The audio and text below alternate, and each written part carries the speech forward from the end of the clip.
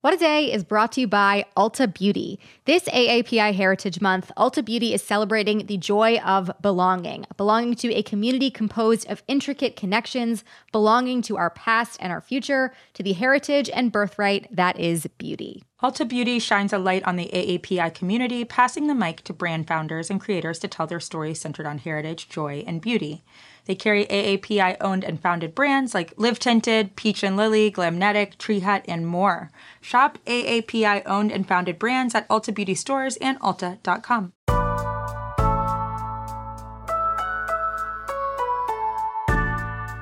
It's Thursday, January 14th. I'm Akila Hughes.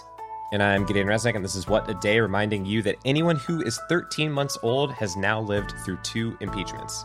Yeah, but they've only lived through one Valentine's Day, so I hope next month they get to have a really cute, sweetie one. They deserve it.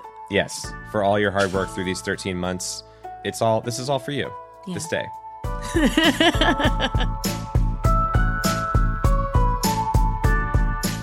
On today's show, Trump is impeached again, plus an update on COVID variants, then some headlines. So let's start with another impeachment news blast. Oh my God, we're back again. Honestly, I love it. We could just do this every day for the rest of time, and I would love it. I live for stings. I'm a sting man. Okay.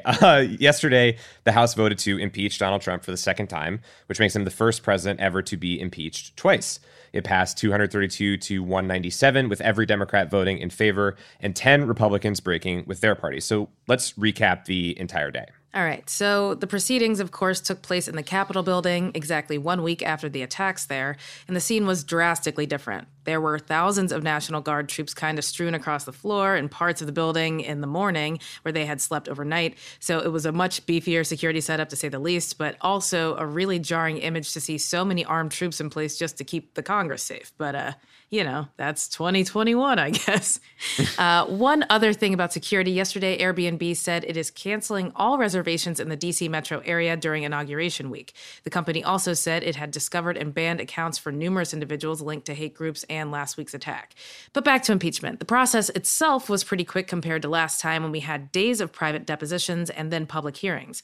There were some procedural votes, then a few hours of debate, and then the all-important vote to impeach Trump for incitement of insurrection. Here's some of what the Democrats said during their floor speeches.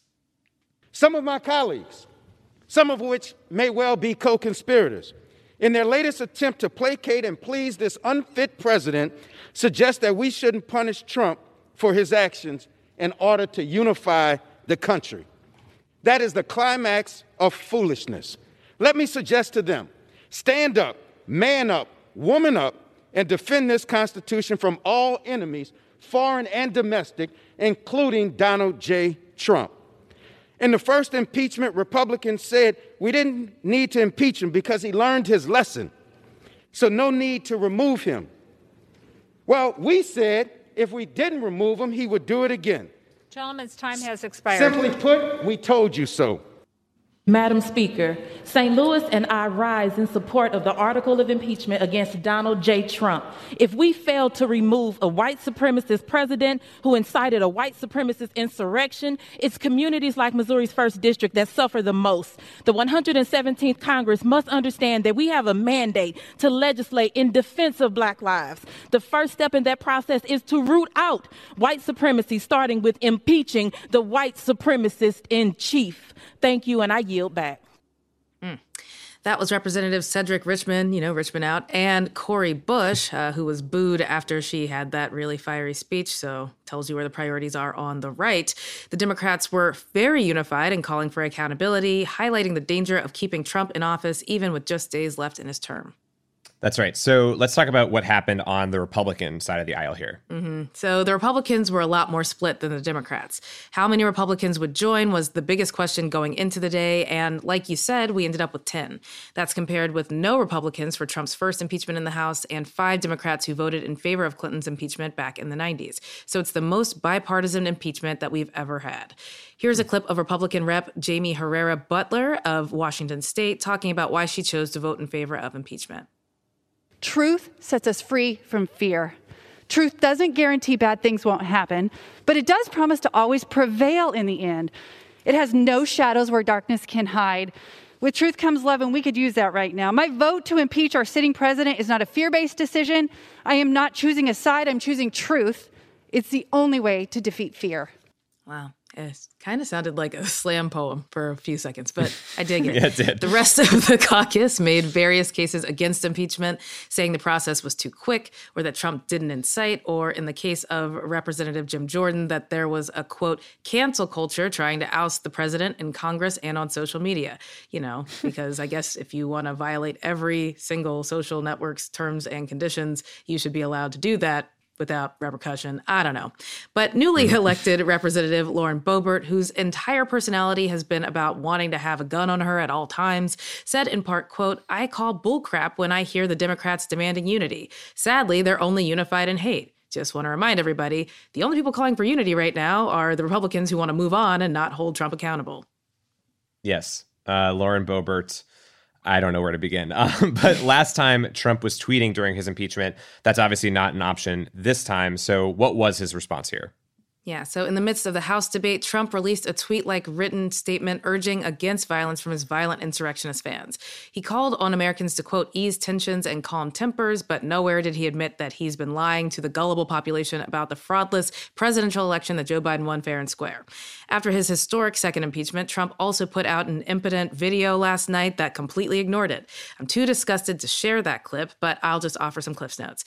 He spoke vaguely about the need to stop violence from his own supporters, but then undercut that limp call by both sidesing the violence we saw last week. And as a footnote, he mentioned coronavirus, but not the devastating number of avoidable deaths, and definitely no condolences. And then he signed off.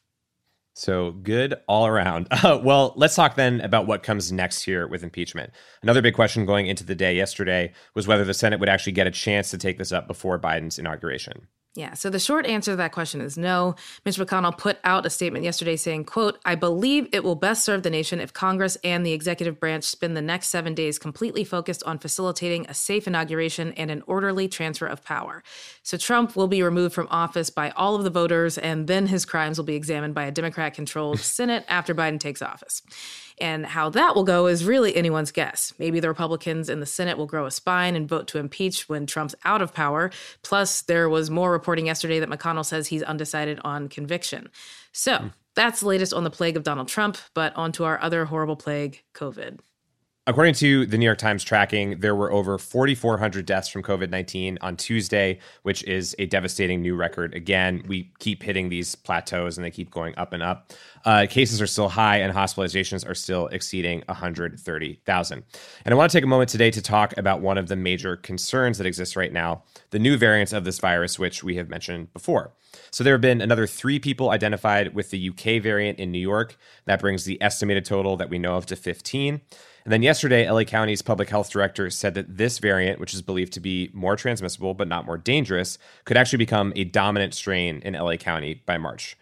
And then not to get too alarmist about it, but experts are cautioning that this new variant B117 could begin to become the actual overall dominant strain in the US in a couple of months.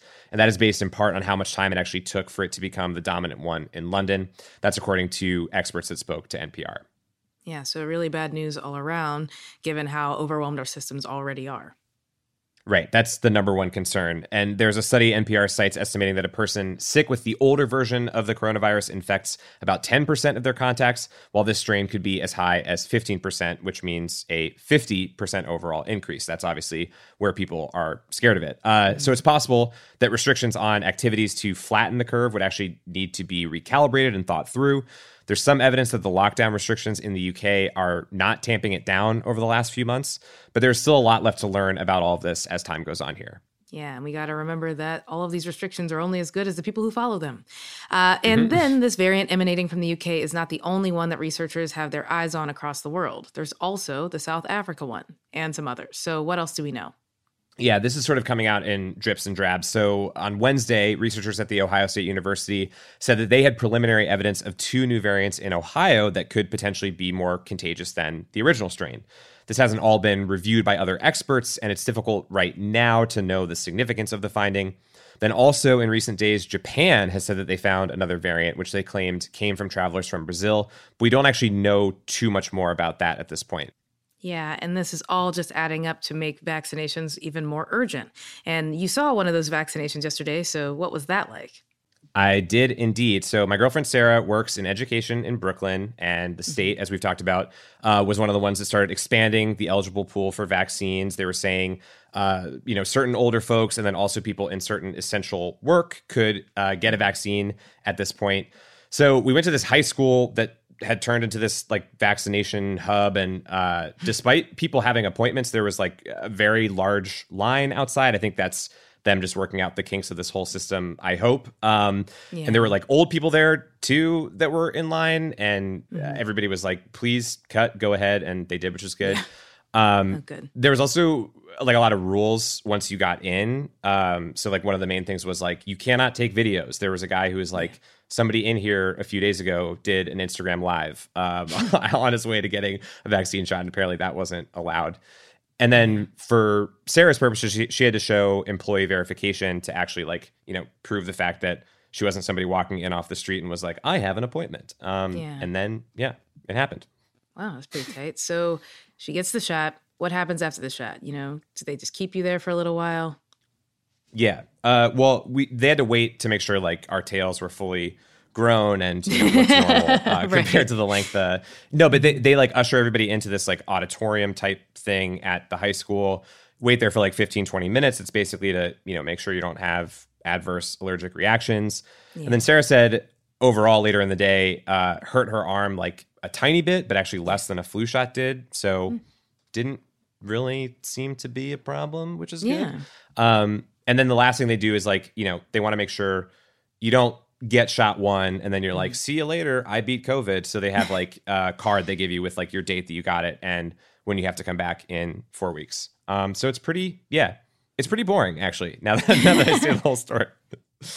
So that's that. That's the vaccine experience. I hope we are all experiencing it soon, but that's the latest for now.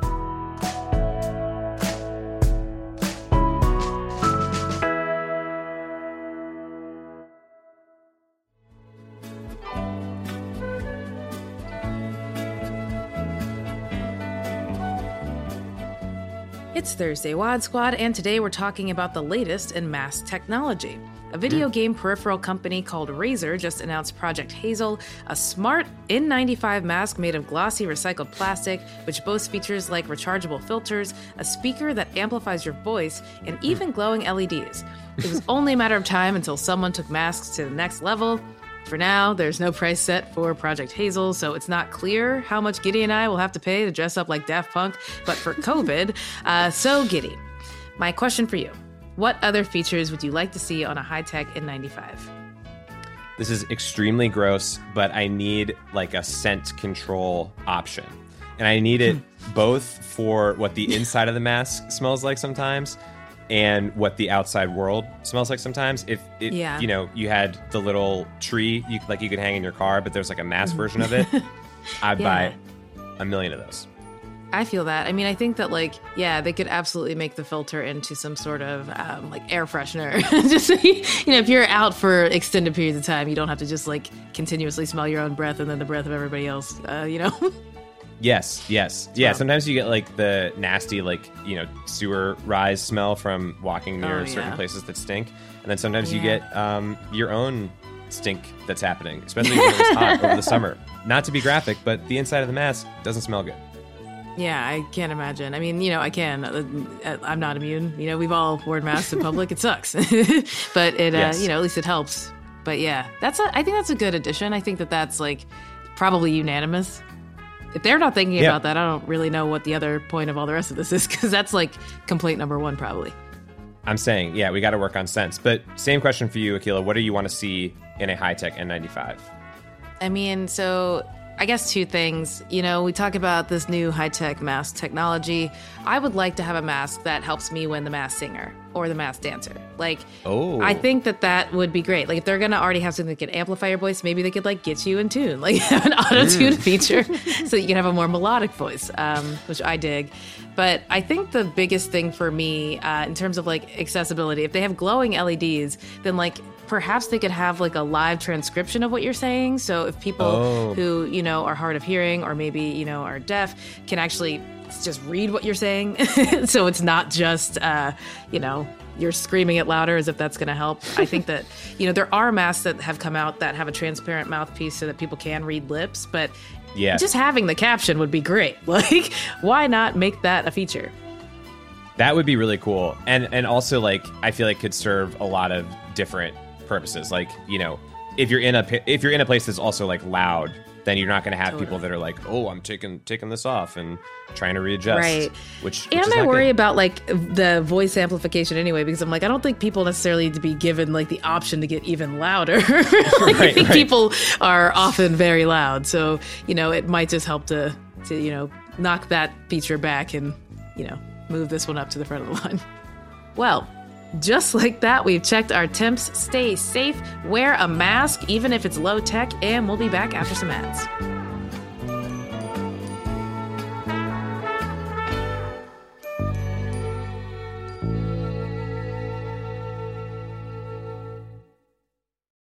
What A Day is brought to you by Books. This Mother's Day, give mom her flowers. She absolutely deserves the best, and that's why you should send her farm fresh flowers from Books. That's short for bouquets.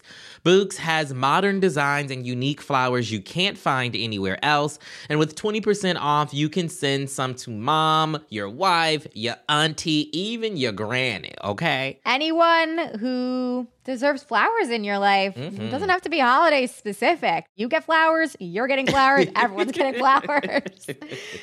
Go to Books.com and use promo code WAD for 25% off. That is BOUQS.com, promo code WAD, Books, promo code WAD. What A Day is brought to you by Fast Growing Trees. Fast Growing Trees is the biggest online nursery in the U.S., with more than 10,000 different kinds of plants and over 2 million happy customers. They have everything you could possibly want, like fruit trees, palm trees, evergreens, houseplants, and so much more. Plus, Fast Growing Trees makes it easy to order online, and your plants are shipped directly to your door in 1 to 2 days. And along with their 30-day Alive and Thrive guarantee, they offer free plant consultation forever. We love Fast Growing Trees here. I keep telling you that the mini plants that I've gotten from these folks are yet hanging on. And that's not because I have a green thumb, okay? This spring, Fast Growing Trees, they have the best deals online, up to half off on select plants and other deals. And listeners to our show get an additional 15% off their first purchase when using the code WAD at checkout. That's an additional 15% off at fastgrowingtrees.com using the code WAD at checkout. Fastgrowingtrees.com, code WAD. Offer is valid for a limited time. Terms and conditions may apply.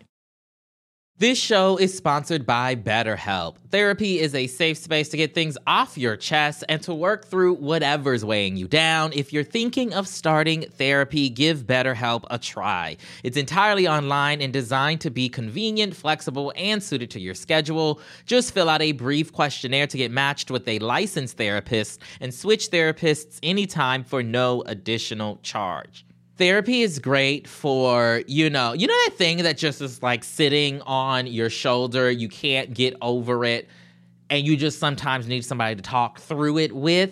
Therapy can be helpful for that, you all, okay? You got to get it off your chest, And you can do that with BetterHelp. So visit BetterHelp.com/WAD today to get 10% off your first month. That's 10% off your first month at BetterHelp, HELP.com/WAD. Headlines. The Census Bureau has stopped all work on a Trump order to count the number of unauthorized immigrants living in the country for the 2020 census, and that is following a directive from senior Bureau officials that was sent Tuesday night. So as a refresher, Trump's order was contested by several courts last summer for being unlawful and unconstitutional, but the Supreme Court ruled last month that the courts couldn't weigh in yet, leaving that order up in the air. Then earlier this week, the Census Bureau's internal watchdog revealed that the agency's director, Stephen Dillingham, who also happens to be a Trump appointee, was pressuring employees to rush out incomplete data on unauthorized immigrants by Friday. Yesterday, a coalition of civil rights groups called for Dillingham's resignation, arguing that he was compromising the agency's standards for data quality to follow Trump's partisan objectives. What's new? His term is set to expire at the end of this year, but hopefully it ends sooner. Yeah, absolutely. The Supreme Court yesterday upheld a Trump administration request to bring back restrictions on a drug used for medically induced abortions. The FDA under Trump required patients to go in person to a clinic or hospital in order to take the abortion pill. Last summer, a federal judge ruled that the drug could be delivered or mailed to patients during the pandemic since it can be taken anywhere, and as a plus, at-home delivery would reduce the risk of spreading COVID. Flash forward to now, the pandemic is still happening, but the Supreme Court decided not to acknowledge the risks patients will face when going into a hospital for something they can take at home. This is notably also the first abortion-related case heard by the Supreme Court with Justice Amy Coney Barrett on the bench, and as we know, she is very anti. She has made her return. Excited about that. The lineup just dropped for the event that promises to have the biggest federal intelligence presence of any concert ever, the Biden-Harris inauguration. Dark, but unfortunately true. A televised special will be hosted on prime time by America's dad and COVID early adopter Tom Hanks. It's going to feature performances from Justin Timberlake, Demi Lovato, Ant Clemens, and the Joe Biden of the hair metal community, John Bon Jovi. Like last year's DNC, the program will be mostly virtual, so it's likely that most of these celebrities will be joining via Zoom. And also, in inauguration news, a plan for Biden to arrive via Amtrak from the train station that's named after him in Delaware, humble brag, sir, has been scrapped amid security concerns. I'll still be yelling at my TV screen choo-choo throughout the entire event in solidarity with Joe. And lastly, Ivanka Trump officially will not be attending the inauguration. That is per White House officials yesterday, presumably so she can continue working on disguises and plotting her return to high society. Yeah, no thanks. Trump's plan to use the presidency mostly for business purposes has hit another snag. Yesterday, his hometown of New York City announced it will end its contracts with him, taking away a steady flow of about $17 million annually to the Trump organization. Trump is officially the least popular New Yorker after Martin Shkreli and anyone who dares to mess with the Ninja Turtles. New York Mayor Bill de Blasio made a statement yesterday describing how Trump's actions in inciting an insurrection gives the city the right to sever ties. By the contract language, we have the right to terminate contracts, obviously, if a criminal act has been committed, and a criminal act has been committed. So, goodbye to the Trump organization. Okay, well, goodbye. So missing from the audio is a visual de Blasio had behind him of Trump holding his hat, looking sad under bold letters that say canceled. We are still winning the war on the battlefield of graphic design. The specific deals in question involve 2 ice skating rinks the Trump organization runs in Central Park, the Central Park Carousel, and the Trump golf links at Ferry Point. A spokesperson for the Trump organization says they'll fight yesterday's decision on First Amendment grounds, but the city's legal team feels confident. It can't hurt their confidence that Eric is in charge of the business now, and his main move as leader has been to accidentally spill soda on every company computer and then lock himself in the bathroom for 2 hours. Just another day at the office. Am I right? Yep. Super confident. And those are the headlines.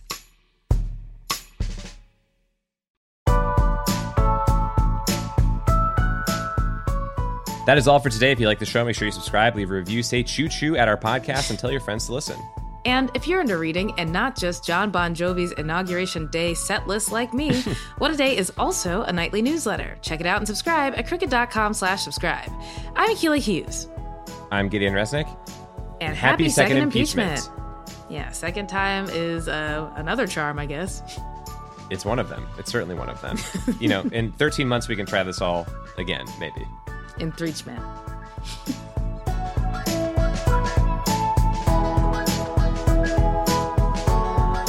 What a Day is a production of Crooked Media. It's recorded and mixed by Charlotte Landis. Sonia Tun is our assistant producer. Our head writer is John Milstein, and our executive producers are Katie Long, Akilah Hughes, and me. Our theme music is by Colin Gilliard and Kashaka.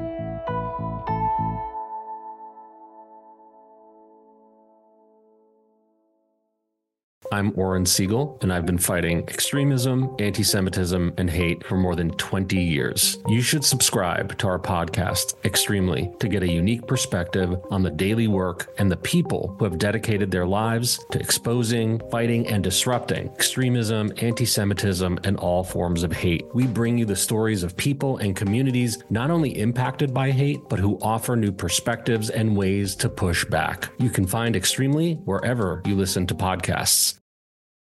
The South Dakota Stories, Volume 5. South Dakota seemed like the perfect place to unplug. But I ended up connecting to the world around me. A world where each sunset was painted, where I felt adventure's pulse with every step, and where cold water trickling, pine swaying, and grunting bison became my favorite soundtracks. I just wish I didn't have to leave.